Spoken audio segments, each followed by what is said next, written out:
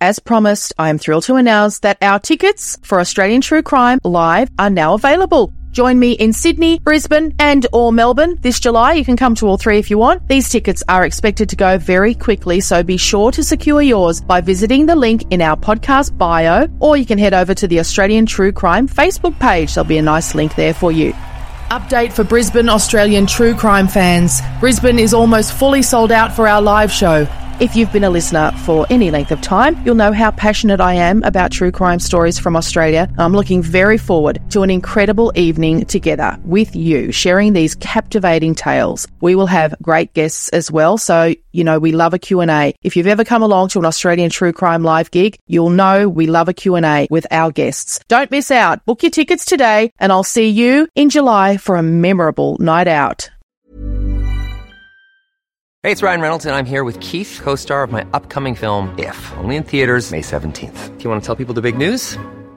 All right, I'll do it. Sign up now and you'll get unlimited for $15 a month and 6 months of Paramount Plus Essential Plan on us. MintMobile.com/switch. Upfront payment of $45 equivalent to $15 per month. Unlimited over 40 gigabytes per month. Face lower speeds. Videos at 480p. Active Mint customers by 531.24 get 6 months of Paramount Plus Essential Plan. Auto renews after 6 months. Offer ends May 31st, 2024. Separate Paramount Plus registration required. Terms and conditions apply if rated PG. A lot can happen in 3 years. Like a chatbot may be your new best friend. But what won't change? Needing health insurance. United Healthcare Tri-Term Medical Plans, underwritten by Golden Rule Insurance Company, offer flexible, budget-friendly coverage that lasts nearly 3 years in some states. Learn more at uh1.com. Planning for your next trip? Elevate your travel style with Quince. Quince has all the jet-setting essentials you'll want for your next getaway, like European linen, premium luggage options, buttery soft Italian leather bags, and so much more. And is all priced at 50 to 80% less than similar brands. Plus, Quince only works with factories that use safe and ethical manufacturing practices. Pack your bags with high-quality essentials you'll be wearing for vacations to come with Quince. Go to quince.com/pack for free shipping and 365-day returns. Hey there, it's Michelle Norris. I'm host of a podcast called Your Mama's Kitchen. When I travel, I'm usually looking for a way to find a taste of home when I'm not at home. And one of the things I love to do when I am at home is entertain. And Airbnb allows me to do that. When I was in California recently, I rented a house that had a great kitchen. And when we were sitting around the table, we were all thinking, we're in someone else's house. Someone could be in all of our homes as well. If you have a home, but you're not always at home, you have an Airbnb. Your home might be worth more than you think. Find out how much at airbnb.com/host. I was out at the Tullamarine airport waiting for my bag to come off the carousel. There was a squeeze on my arm, and I looked around, and there's this fairly tough-looking individual, heavily built in a black suit and a black tie. And I looked at him, I thought, Jesus, I know your name. I'll call him Jack, which is not his name. And I said, Jack, what are you doing out? Roland Legg is quite simply a legendary investigator. On occasions when murderers return to the scene, either they think they might have left something behind, or perhaps they've thought that that is not the most ideal spot to leave it. 37 years in the job, one of Australia's longest-serving homicide detectives. He's seen it all. I haven't yet been to the scene of a homicide, the hundreds that I've been to over the years, that hasn't been disturbing in one way or another. He's old school. They're not insane, they're just evil. And he's going to be live, on stage, with us, talking about some of his biggest cases, which also happen to be some of the most memorable in Australian true crime history, from Jayden Lesky to Jason Moran. And Roland will take your questions live on stage. This is Australian True Crime with Michelle Laurie and Emily Webb. Tickets are on sale for 2 Melbourne shows, one at the Carolika Theatre in Ringwood on May 28 and another at the Yarraville Club on June 12. Both with our special guest, Roland Legg. For links to where you can buy tickets, check out our socials. And for links to our socials, check out the show notes to this episode. I don't say this lightly. These girls, it's not difficult to deal with them, but it's difficult at times. They find all sorts of things.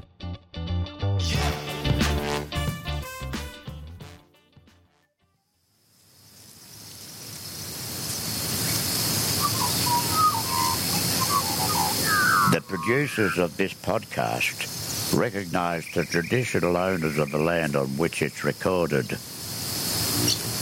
They pay respect to the Aboriginal elders past, present and those emerging.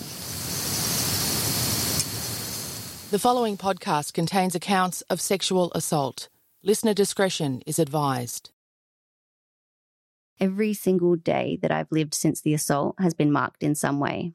The best I can describe it is that a dark cloud that feels like dread and heaviness is always waiting close by. It comes when I leave the house alone, especially at night, but to my disappointment in the daytime, and I think about the risks, and in turn I'm reminded of the assault. This is especially relevant when I'm walking a dog or exercising. When in a supermarket, a tram or the street, seeing a man's face whose similarity reminds me of him, I have to remind myself that he's not currently out in public. Sometimes when I think about or engage in intimate acts with my partner, when I see children and I can't help but think about their potential to grow into someone who could assault or be assaulted, I also feel a lot of guilt. I feel guilty that I survived when other women in my situation didn't.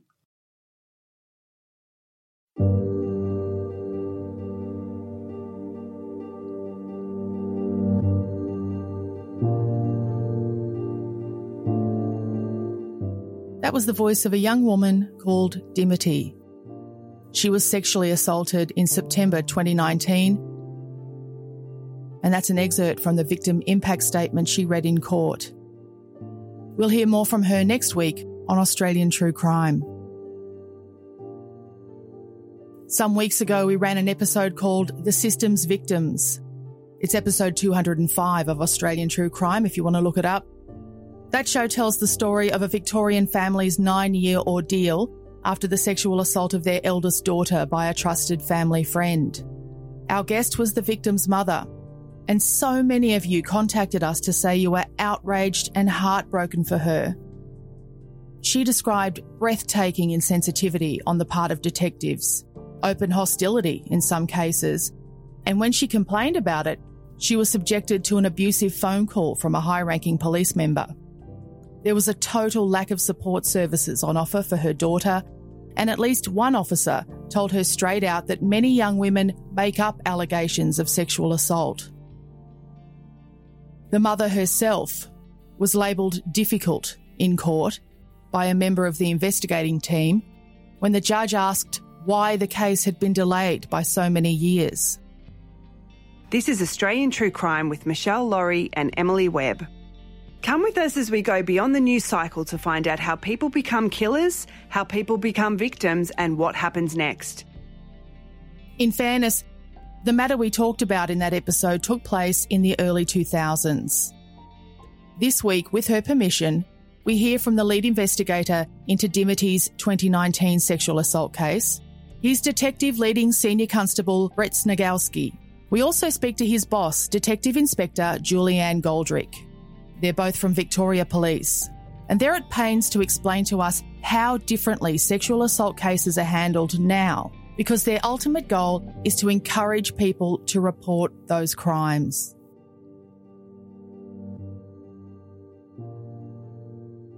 I guess I'm surprised to see male detectives in sockets. I assumed that it'd be mostly women.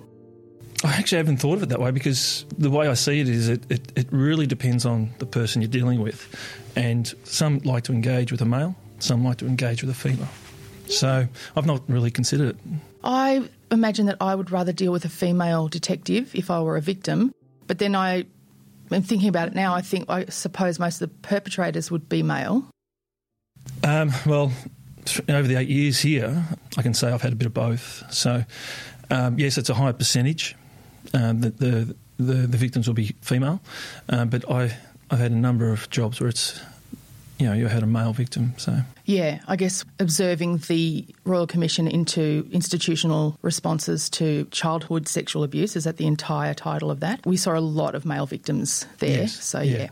Yeah, so it's not uncommon, but for our crime theme, it's a smaller part, but it's Still significant. It's still significant, yeah. Yeah.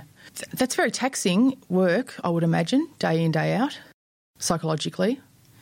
It is, but I think things have changed significantly in the police force for help identifying things. You rely on colleagues, so I think it's changed a lot. Do you still rely on alcohol? No. Well, for myself, no. I think you don't really know what you're going through until someone comes up and says, are you okay?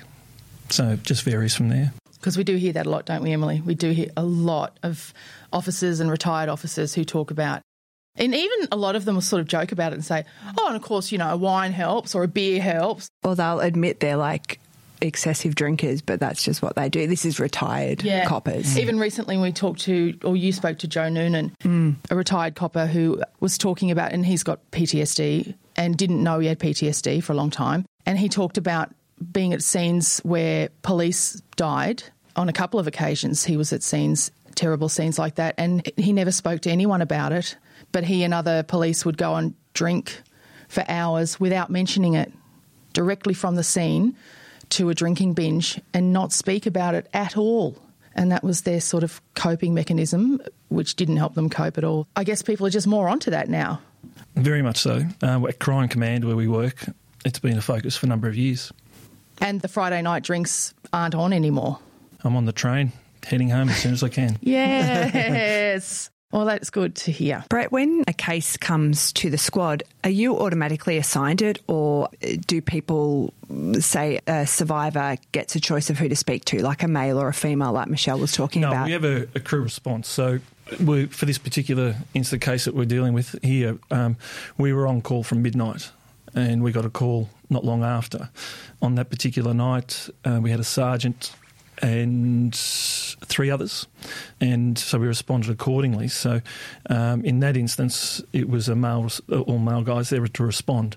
We have obviously a blend of crews, so it just depends on the night when you're on call who's going to be there. So I know in homicide there's a crew on call, so there'll be a lead detective and he'll have a crew, or he or she will have a crew. Yep.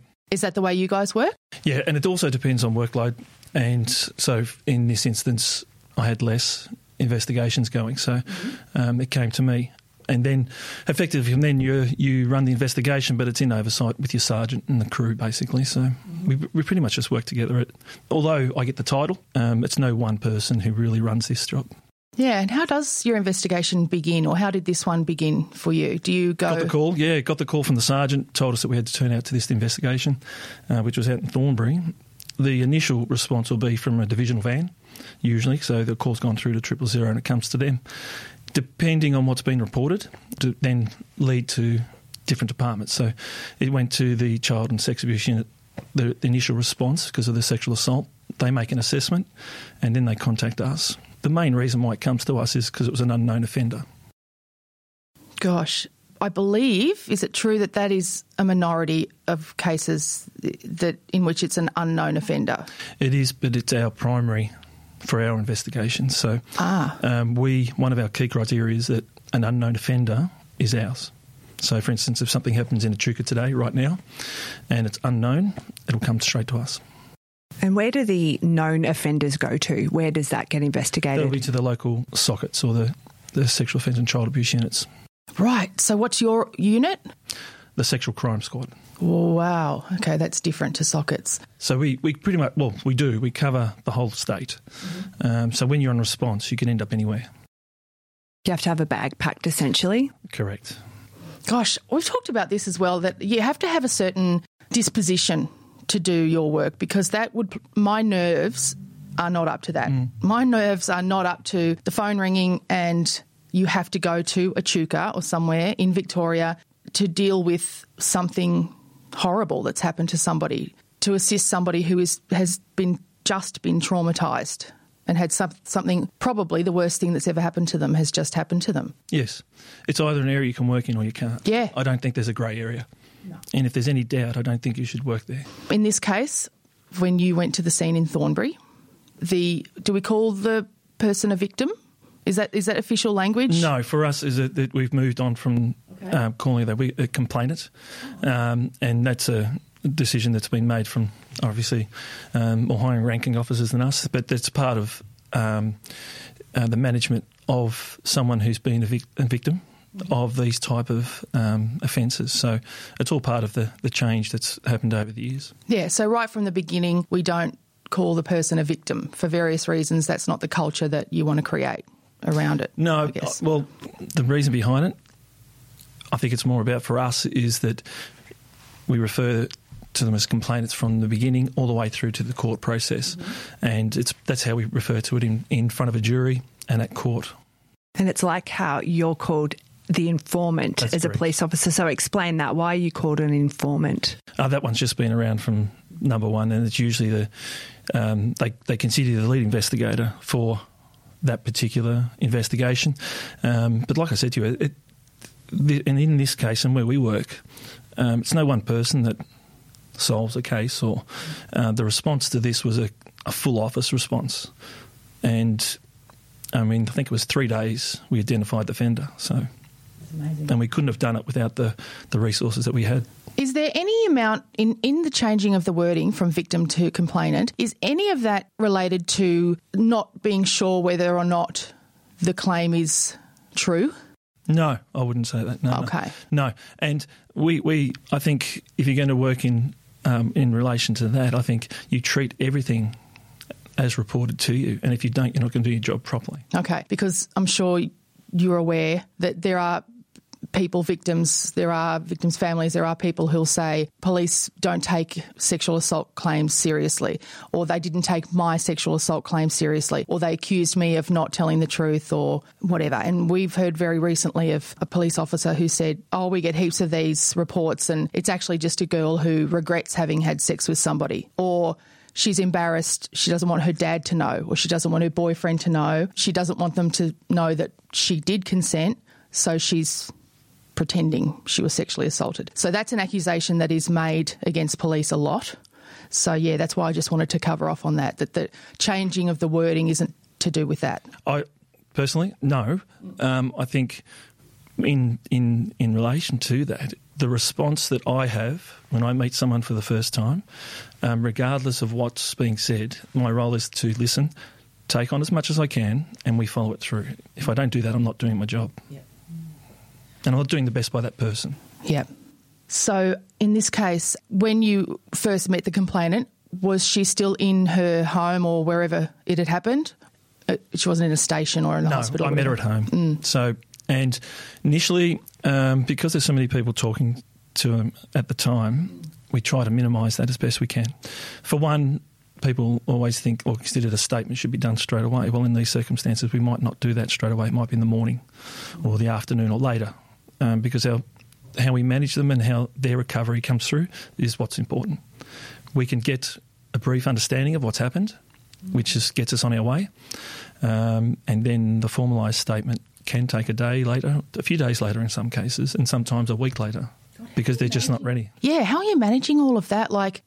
So I'm building a picture slowly of what's happened. I don't want us to get ahead of ourselves, but so I'm assuming the attacks happened in the house, right? No, this was in a park. Oh, my gosh, right. And did you arrive at the park when you were called out in Thornbury? Yeah, so the initial response is that the location, so the divisional vans and the additional vans in the area turn up straight away, as they did in this case. And then that's when the notifications start to happen. So for this particular instance, we're looking at about 10:30 at night. And so our response is then for us to get there is usually a couple of hours afterwards. Can I then ask a hypothetical? How do you manage it if the attack has happened in a home and you've got to manage a person's hysteria, I guess sometimes, psychology, but you've also got to manage a forensic sort of investigation as well. You've got to start that process. Well, the next step is once that we get the initial information, and if it's just happened, we'll be looking at a forensic medical. So they'll go straight to a hospital that's been assigned, so either Monash or the Royal Women's. That's a process that takes a couple of hours. So once that's done, in the meantime, we're dealing with the house, and usually there's some notifications done at that point, so family or partners, and if we have to, they're organised to go somewhere else, that's somewhere they're more comfortable. And we explain why we might need to stay at a place a little bit longer, and people understand. and they're probably a little bit more comfortable to head off somewhere else for that time being anyway. And in this case, you've got to manage the crime scene, but also looking after the complainant. So you've got a number of people who are out on the case, so to speak. Yes. So the initial response, so once we get to the scene, in this particular instance we had John Wheatley and Alex Lewis. They turned up at the scene, so they took control of that area. And then in discussions between ourselves, we'd identify what else needs to be done. So they're controlling that, so I don't have to worry about that. So then I just deal with our complainants and move on to there. So I will go straight to the hospital usually. If I'm going to be the informant, I'll go straight to the hospital because I just obviously want to meet the complainant and really start developing a rapport with them. Yeah, absolutely. It's crucial, isn't it? Yeah, well, I think, and also too, when we meet, it's really important that they understand what's going to happen next. And because you're going to be in the complainant's life for a really long time. We are, and probably not as much as what people tend to think, because once we get through the initial couple of weeks, our contact becomes less. Oh, really? And in that, once we go through into the committal stream and we start to go through the courts, we're all witnesses. And each time we have a contact that's disclosable. So the Office of Public Prosecution take over, and once they go, and they will then start to have direct contact with all the witnesses in the investigation. So by then we'll have all the other aspects of it, help, counselling, etc., in place, and our contact at that point will be minimal unless there's something significant that we need to update or we need to clarify. And it's about minimising that so that they're getting the help that they need. They can ring us at any time, and we go from there. But you don't want to have too much contact. You want enough to say that this is what's happening, especially if you haven't identified somebody. In this instance, it happened very quick. So we've really gone into the arrest, charge, court process very quickly. Oh, really? So whereas in other investigations, you can go on for a number of years. Yeah. Well, that's what we've heard about. Recently we heard about an investigation. Well, the whole process took like 9 years, and they knew who the offender was at the time. It was a family friend. So, I mean, it can take a really long time. It can, and there's a number of reasons for that. And for those ones that are taking longer, your contact is probably not as a weekly contact because you're not really telling them anything new. And some people are more, and it depends on the person too. So if they're more than happy to have a discussion with us more regularly and they want to, we can do that. Yeah. But it's really driven by what they want, unless we specifically need something more. And Brett, is that as much to discourage a dependence on the investigator, but also to help the investigator to maintain a professional boundary with a complainant? I hadn't considered it that way. For me, usually it's not the only investigation you're doing, so you're doing other things. But I think it's, from a personal side, it's more about the future court process. And I think we should, at that stage, have everything in place that these people that are needing help have got help through counselling officers and the like. So it's more about the next process going through into the court system for me. That's how I see it. But I also make contact so they know what's coming up. But the Office of Public Prosecution, that is their role once they take over for the court. So it's amazing to me how you could find an unknown offender in a situation like this. It's one thing, it seems to me, if an attack happens in the CBD or something where I imagine there's lots of CCTV and stuff like that. But in a suburban park, I think, God, how on earth do you begin? How? I don't know if you want to disclose any of your methods, but... Oh, look, I can talk about what we did, but a lot of it's this one was quite straightforward. So really, the initial response and the crime scene, and we got SES in for lighting. Crime scene come in, they identify where it's happened, and you lead from there and what you find from there. And we're looking for a number of different things, of course, and then it just proceeds from that point on. Where it comes up and information that comes up can sometimes be driven by what we release to the media for assistance as well. Yeah, there's a number of ways we go from there, and without CCTV, people think, oh, how do we do it? Well, we talk to everybody in the street. We talk to everyone streets back. We talk to everybody. Never underestimate the power of the doorknob. Brett, when you came to the scene, what did you know? What were the facts of what happened to Dimity? She still had the knife with her because the offender in this case had a knife. So then We got told about that, but then it came out that Dimity had stabbed him with his own knife. Oh, my goodness. So that in itself was something that I've not had. And after the attack, she ran to an intersection, stopped the car, and that's when she called 000. Oh, my God. I want to laugh and cry at the same time. What a great girl. Wow. That's amazing, isn't it? You just never know what you'll do. Mm. Well, that is key. You just don't know. Gosh. And there's no one way to react. Mm. People have a misconception that you've got to react a certain way. Mm. It just doesn't happen. She's so little. I want to laugh because I think, gosh, I can understand how a man might think she's little and she's defenceless and she's an easy little mark. Mm. That's why I feel, I don't know who this man is or what he looks like, but I think I can understand how someone might think she might be an easy person to attack, and it just goes to show how wrong you can be, hey? Oh, well, that's right. Well, he's locked up now, thankfully. Yeah, with a scar on his guts. Left buttock. Oh, really? So that had basically identified that car. We need to secure that car. So we secured that car with the help of the owner, and it was forensically tested, etc. So that was a passerby? Yeah, so just a passerby. Gosh. So, and it took you 3 days. Yeah, so as a result, Dimity had a number of items that were stolen as well. One of that being her phone. And the offender in this one tried to sell the phone. So that's basically, without going into complete detail, that led us to him. Mm-hmm. So after that, I think we conducted 3 search warrants at different locations, and we were basically just searching forensic material, which we found. We located him eventually. He ended up handing himself in after discussions with his family to come forward, because we knew he had an injury and we had to make sure that was going to get treated as well. So that was the urgency for us as well as getting him off the street. So then he handed himself in. And you used the media as well, didn't you, in this instance? Yeah. It's not always something that we do, but we will do it where we have to if we need something urgent to get out there. So, and every case is different. So sometimes people don't hear about some of the investigations, but if we do require that just extra bit of help, we do it. Did you have discussions with his family, or you mean he had discussions with his family? I contacted his family just to get him in, and credit to them, they did whatever they could to get him to us. Were they shocked? Very much. Oh, yes, very much. I mean, I can't imagine having to disclose to parents, I guess. The only contact I had was on that day that we organised, and I think it was 1 or 2 phone calls afterwards to say that, yes, he's in our custody, and I haven't spoken to them since. But even that day, that's huge. Oh, very much, and it's a shock to their system, but to their credit, they helped us very much so. That's extraordinary.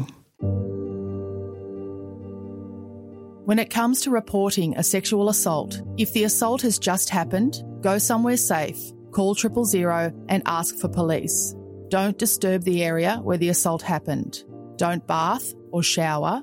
Don't eat or drink anything. Don't wash or discard the clothing you wore during the assault. When it comes to reporting historical sexual assault, so that's any sexual assault that happened days, weeks, months, or even years ago, it's never too late. Delays in reporting sexual assault are very common for lots of reasons. If you wish to report historical sexual abuse involving institutions or religious organisations, there's a dedicated task force you can contact. It's called the Sarno Task Force, and you can phone 1800 110 007 or email sarnotaskforce@police.vic.gov.au. And all of that info will be in the show notes to this episode.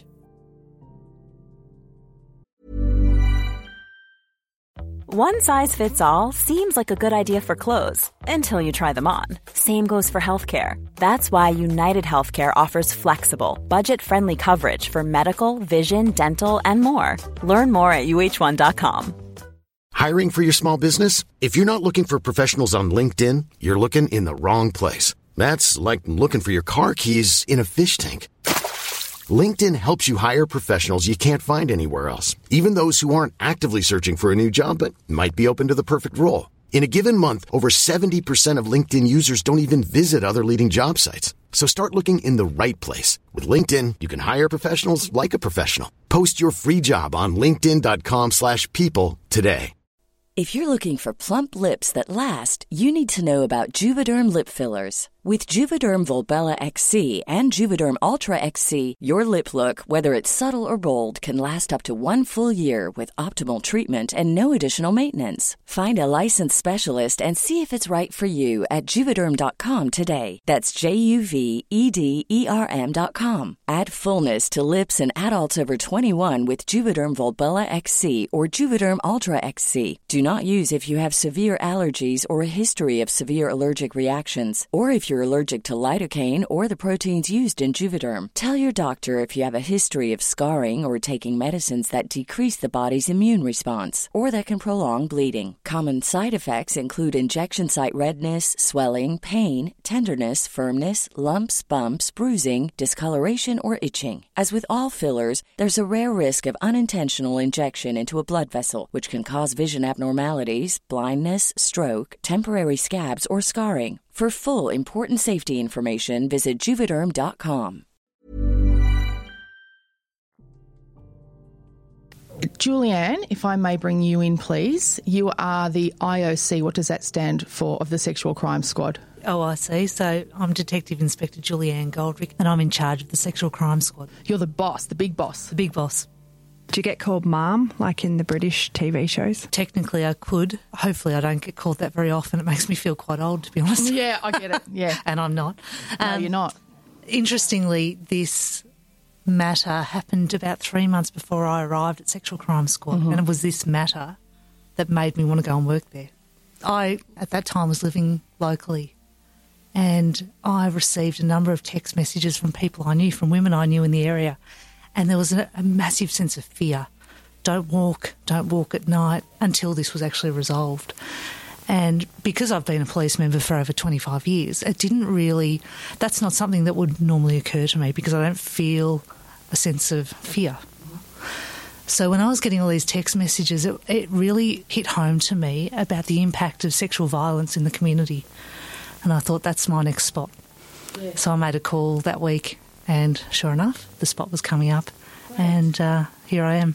It seems to be an issue of increasing passion, I'm going to say, in our community, I think. It's not like it's a new issue, but it feels like it's an issue that we're increasingly angry about, doesn't it? Absolutely. The community is angry about it. The community's got a great voice around it, and because of that and because of the conversations that go with it, we're making huge progress. You really? I absolutely think so. We're talking about what is consent. Yes, you're right. We talked earlier today before we started the recording about when were you taught about what consent was? Absolutely. As I a was child. probably in my 40s. Well, to be honestly, like... There's a lot of stuff I know, looking back, you think, did I consent to that? Yeah. Or we're having conversations, I reckon, in the last decade, really, and yet our children are now. So we are. We're talking about what is consent, and it's really interesting what you said, Emily. People still wonder if they've consented. Absolutely. So I'll take the opportunity to say that we, on the Victoria Police website, if you put in sexual assault, there's information on there. There's information about what consent is, which some people feel, when they've had an incident happen, they think, have I been assaulted? Yes. Have I been sexually assaulted? Yeah. Is it rape? Yep. Did I consent? All those sort of questions, and they might feel that they need to, really check the facts before they report. And a lot of what we're talking about today is because of underreporting. Yeah. We want to try and encourage people through understanding the progress and understanding what we do to report for a number of reasons, which we can go into. But on that website is what is consent, what is sexual assault, and I really encourage people, if they're not sure or they're having those conversations, to access that information so that we're really aware. Yeah, we'll put a link to that in the show notes to this episode and also on our social media to make it really easy for people to access that. Absolutely. Wherever they are in Australia. So that's on the Victoria Police website. But that's right. Yeah, everyone will be able to access that. And there's that fear as well. Look, I'm in my mid-40s. You've grown up a bit with that messaging and hearing about if something happens to someone, were you drinking? What were you wearing? And you filter your own behaviour through that. So when I look back in my late teens, early 20s, you think, I don't think I would have been really willing to report anything because I'd be too worried about how my behaviour or what I did would be reflected on what had happened. Or maybe you would have accepted some responsibility. I think a lot of women over the years have just thought to themselves, oh, well, to a certain extent I brought that on myself. It's a very live conversation, isn't it, victim blaming? Yeah. So I do a fair few media stand-ups, particularly when we're asking for information, and often I'm asked the questions about why were they walking there? Well, because they have a right to walk. Why were you out at night? Because they were. Lawfully, that is your freedom and your right. So why are we asking questions of people who are going about their lawful business? Let's ask questions of the people who are responsible for crime. So that's a real passion of mine, talking about what is victim blaming and why do we do it? I mean, that's an interesting psychology in itself. But the important thing and the message that we really need to get across to the community is there's only one person who is ever responsible for a crime. We say that all the time. The perpetrator, right? It is the perpetrator. The offender. It is absolute. Yeah. There is no question. No one else has any culpability in that.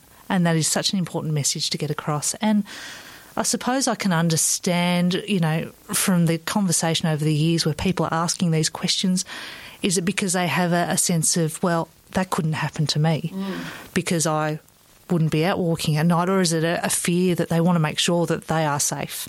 I'm not sure what it is. I think some of it's really subconscious. I think some of it's unintended. But it's an important piece to understand because, and we may even hear a bit about that, and I'll be interested to hear from Dimity on this, when you read things in the paper, asking those questions, what is the impact on survivors of sexual assault? What's the impact of that? One last question I have for you is that in this episode that we ran recently, there was a conversation around an officer in particular who was not great. To just summarise, not great. There was also this conversation about other officers sort of closing ranks when a complaint was made. That is an accusation that's made about police a lot. What do you do? How do you cope when an officer is, even to give her the benefit of the doubt, as the mum in this episode did, she said, look, I think she was burnt out. I think maybe she wasn't coping and so she wasn't treating this mum very well. So I don't know the matter you're speaking about, so I'll be careful about what I say. Yeah, we don't have to be specific about that, but I mean, we know that it's a really tough gig that these members have. Police members do have a tough time. And they're dealing with families who are really stressed out as well. Absolutely. You're going to deal with people who are being difficult. Yes, that's all true. Personality clashes. You're going to have... In our squad. Yeah. Like we have a large squad. They're specialists. They're specialist trained, everyone who is there. We are very conscious of workload. We're very conscious of stress. And Victoria Police has come a long way. Like, we would never have had these conversations years ago about how are you going? We would never have had specialist people come in and talk to us about anxiety, stress levels, workload. We're really attuned to that, to keep our members as healthy as they can be so that they can give the best response to people who they encounter, because that initial response is so important. We have a historical arm in Sexual Crime Squad, so we do cold cases as well. And regularly, people who we recontact after 20 or 30 years, they talk about their experience with the police at the time. And the amount of work that has to go into building that rapport because of that initial contact is huge. So we know that we've come so far from that time. We understand the importance of the relationship at the initial scene and, your first impressions of somebody. If you get a investigator who is burnt out, stressed, tired, whatever it is, appear like they don't believe you, how's that going to play out through the investigation? Poorly, I'd say. So we know that it's really important for investigators when they arrive to speak to people, to build a rapport, to trust people, to believe people and to listen. And if we can start like that, we're going to be so much better off down the track. We're going to get access to the support services they need. We're going to have that relationship. We're going to have hopefully a successful outcome, whatever the successful outcome is. And I think that's another important thing probably to talk about what is success. Yeah, because now the statistics are still pretty low, aren't they, for conviction for sexual crimes? It is, but I think the point that you make about our first contact and where it goes from there, not every investigation we do go to court. No. And that's very few do. Yeah, well, through the wishes also sometimes of the complainants. But we may have considered success because of the opportunity they get then for counselling, and they get support services that we can obviously assist with, put them in the right direction. Because in the past, that was another complaint we heard, was that the police didn't assist with any kind of support services at all for the victim's family, whereas the offenders got lots of support in prison. So that's changed now. You do actually... I can only talk from our squad, and it is something that's made very clear that these are the opportunities, these are the things that we can do and what we should be doing. And it is happening for our work group on a regular basis. So success is one thing if you deem it through a result at court or the help a person may need, because not every person wants to go through the court process. I can understand why. Is it still as harrowing? That's the word I'm going to use. The court system is famously, people say it's like being raped again. That's the term we've heard many times. That'd be, I suppose, you'd have to talk to someone who'd been through it from that side as a complainant. From an investigator and sitting there watching it, everything's challenged. And that's what the court process is for. And that's why initially our response is so important, so that maybe on that day at court it might be a little bit easier. Yeah. Again, so sorry to compare it to homicide, and I only do that because we speak to so many homicide investigators. So they talk about how that building the brief is so important. They've got to be so meticulous so that when they get to court, everything's going to be challenged and they're ready. So you're saying similarly, it's just really important to build that brief early on so that when you get to court, it's all there. From the first contact. And it's, I keep saying it, but the rapport you build at the beginning is so important. It may be the smallest detail that you obtain. It may get left out. If it gets left out, it may get disclosed or found out at court, and that's where the pitfalls start. So it really is important for that initial contact and from the next week or so from that point.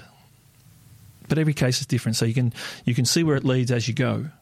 But I come back, the initial contact is so important. Gosh, that's so much responsibility.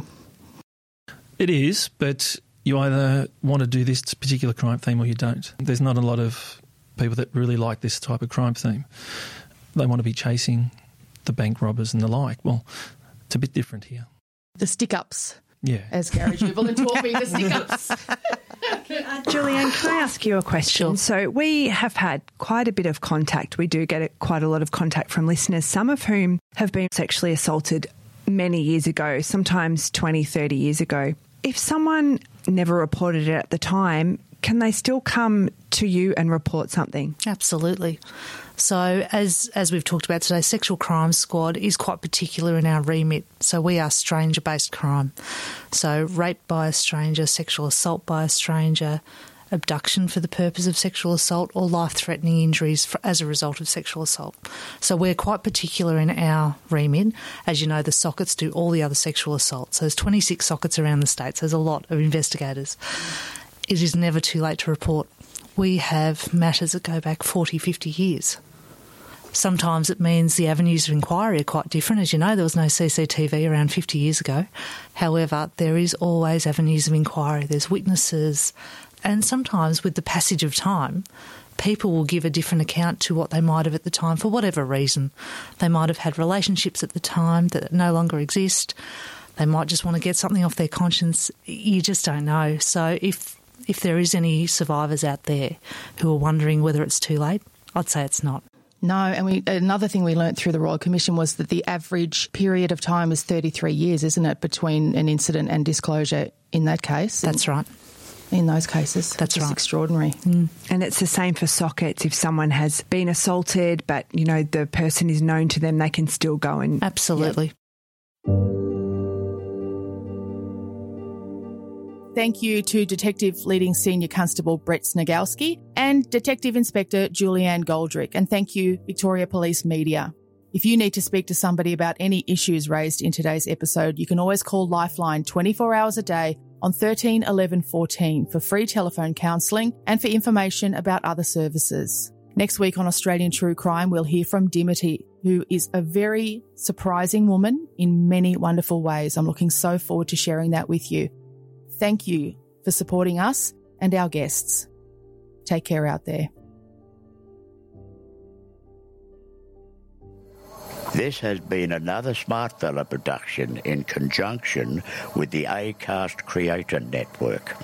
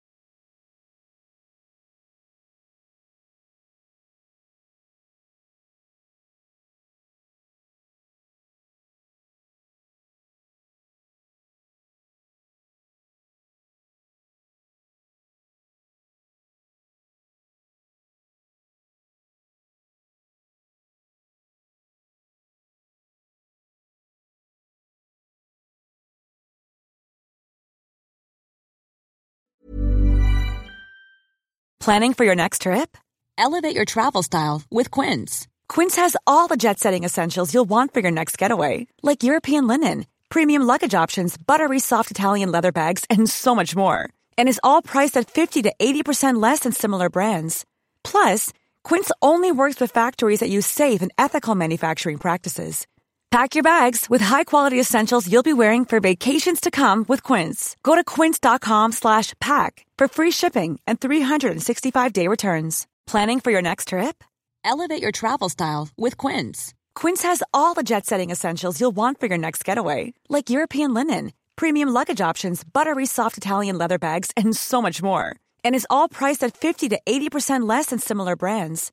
Plus, Quince only works with factories that use safe and ethical manufacturing practices. Pack your bags with high-quality essentials you'll be wearing for vacations to come with Quince. Go to quince.com/pack for free shipping and 365-day returns. When you make decisions for your company, you look for the no-brainers. If you have a lot of mailing to do, Stamps.com is the ultimate no-brainer. Use the Stamps.com mobile app to mail everything you need to keep your business running with up to 89% off USPS and UPS. Make the same no-brainer decision as over 1 million other businesses with Stamps.com. Use code PROGRAM for a special offer. That's Stamps.com, code PROGRAM. The secret to visibly firmer, summer-ready skin is here. Osea's #1 best-selling Undaria Algae Body Oil. Clinically proven to instantly improve skin elasticity and transform dull, dry skin to silky, soft, and unbelievably glowing. Rich yet never greasy, Undaria Algae Body Oil is formulated with sustainably sourced seaweed to help replenish the skin's moisture barrier and 7 nourishing active botanical oils for results you can see and feel all over. The best part? Its signature scent. A blend of freshly squeezed grapefruit, cypress, and mango mandarin transports you to sun-kissed summer days. This all-natural scent is unforgettable. Everything Osea makes is clean, vegan, cruelty-free, and climate-neutral certified, so you never have to choose between your values and your best skin. Get healthy, glowing skin for summer with clean, vegan skincare from Osea. Get 10% off your first order site-wide with code GLOW at OseaMalibu.com. That's OSEAMalibu.com, code GLOW. As promised, I am thrilled to announce that our tickets for Australian True Crime Live are now available. Join me in Sydney, Brisbane and or Melbourne this July. You can come to all three if you want. These tickets are expected to go very quickly, so be sure to secure yours by visiting the link in our podcast bio, or you can head over to the Australian True Crime Facebook page. There'll be a nice link there for you. Update for Brisbane Australian True Crime fans. Brisbane is almost fully sold out for our live show. If you've been a listener for any length of time, you'll know how passionate I am about true crime stories from Australia. I'm looking very forward to an incredible evening together with you, sharing these captivating tales. We will have great guests as well, so you know we love a Q&A. If you've ever come along to an Australian True Crime Live gig, you'll know we love a Q&A with our guests. Don't miss out. Book your tickets today, and I'll see you in July for a memorable night out.